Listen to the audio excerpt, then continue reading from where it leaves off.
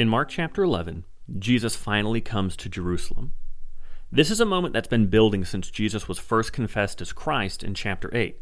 And now, after a long road traveled, Jesus is coming face to face with the very people who are going to be crucifying him. Jesus doesn't actually stay in Jerusalem, but makes his home at the Mount of Olives. And this is most likely due to a few different prophetic texts we read, such as Ezekiel chapter 11. Ezekiel, he sees the presence of God leaving the temple, and then the city of Jerusalem. And then we read in verse 23 that the glory of the Lord rose up from within the city and stopped on the mountain east of the city. That mountain east of the city is the Mount of Olives. And according to Zechariah 14, it's going to be the site of God's judgment against his people.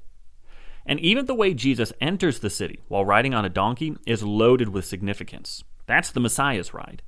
Zechariah 9:9 says, "Rejoice greatly, daughter Zion. Shout in triumph, daughter Jerusalem. Look, your king is coming to you. He is righteous and victorious, humble and riding on a donkey, on a colt, the foal of a donkey." And as he comes in, the people are shouting Hosanna, literally translated as, "I pray, save us."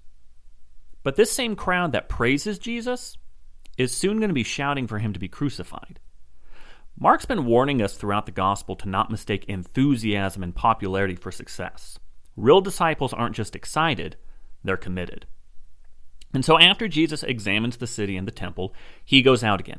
And on his return the next morning, he sees a fig tree. And this is the beginning of another sandwich story, where we have one story starting, but then interrupted by a second story, and then going back to that first story and connecting all of it together.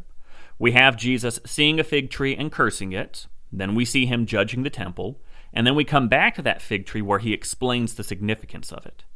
And so the fig tree is an enacted parable, we would call it. It shows us what the temple is and what's going to happen to it.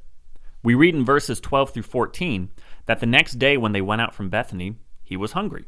Seeing in the distance a fig tree with leaves, he went to find out if there was anything on it.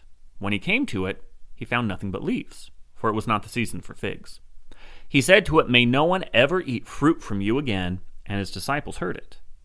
So it's not the season for figs, but when the figs are full of leaves, it still has edible, even if unripe fruits. It wasn't the season for figs, but it was early enough for unripe figs. And the curse that Jesus pronounces on the fig tree calls to mind Jeremiah's curse on Judah in his day. Jeremiah chapter 8:13, this is the declaration of the Lord: "There will be no grapes on the vine, no figs on the fig tree, and even the leaf will wither. Whatever I have given them will be lost to them." After this, Jesus goes into the temple complex and begins to cast out the people buying and selling the sacrificial animals. He overturns the tables full of money and says in verse 17, "Is it not written, 'My house will be called a house of prayer for all nations'? But you have made it a den of thieves." The temple courts, they were overseen by the Sadducees. The trade that went on in the court of the Gentiles, it was necessary for the temple to operate, and it was also how the Sadducees made their money. Jesus puts a monkey wrench into the whole operation. By overturning these tables and driving out those who sold animals, he's stopping the sacrifices from being made.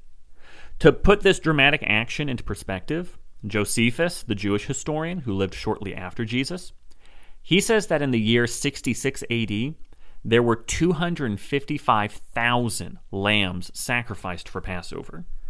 But Jesus, he's not having any of that today.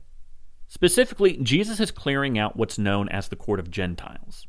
The temple, they had degrees of holiness which only certain people could be allowed to get so near. On the very outside of the complex, furthest from God's presence, that was the court of the Gentiles, which is also where all those who were selling animals had set up shop. And so it was assumed by Jews that the Messiah would purge the temple of Gentiles and foreigners. But when Jesus cleanses the temple, he's making room for the Gentiles. Jesus condemns those who run the temple by comparing them to a den of thieves. It's a quotation from Jeremiah chapter 7. In that chapter, everyone who worships in the temple assumes that their sacrifices keep them safe from the wrath of God, and that they're free to continue sinning on freely. Instead, Jesus says that the temple was to be a house of prayer, a term pulled from Isaiah chapter 56, verse 7. There God promises that anyone who follows him, whether they be a eunuch or a foreigner, such as a Gentile, they'll still be brought into God's house. So Jesus is leveling a two-pronged accusation against the temple. The sacrifices offered, they were only a cover for the wicked hearts that hoped to sin freely. And as long as they brought the right offering, they could get away with anything. But also, he's saying that those who are running the temple are working against God's purpose of blessing all nations. They didn't want to see Gentiles like the Romans saved. They wanted them dead. Now the story is completed when the disciples see the fig tree the next day that Jesus had cursed. And it's withered, dead, and good for nothing but to be burned, just like the temple. This episode is commonly called the cleansing of the temple, but Jesus doesn't really restore the temple to its proper place. Instead, he condemns it to destruction, and that's exactly what's going to happen at the hands of Rome in the year 70 AD. But in its place, Jesus offers himself. He's the temple of God, the place where man and God can be together.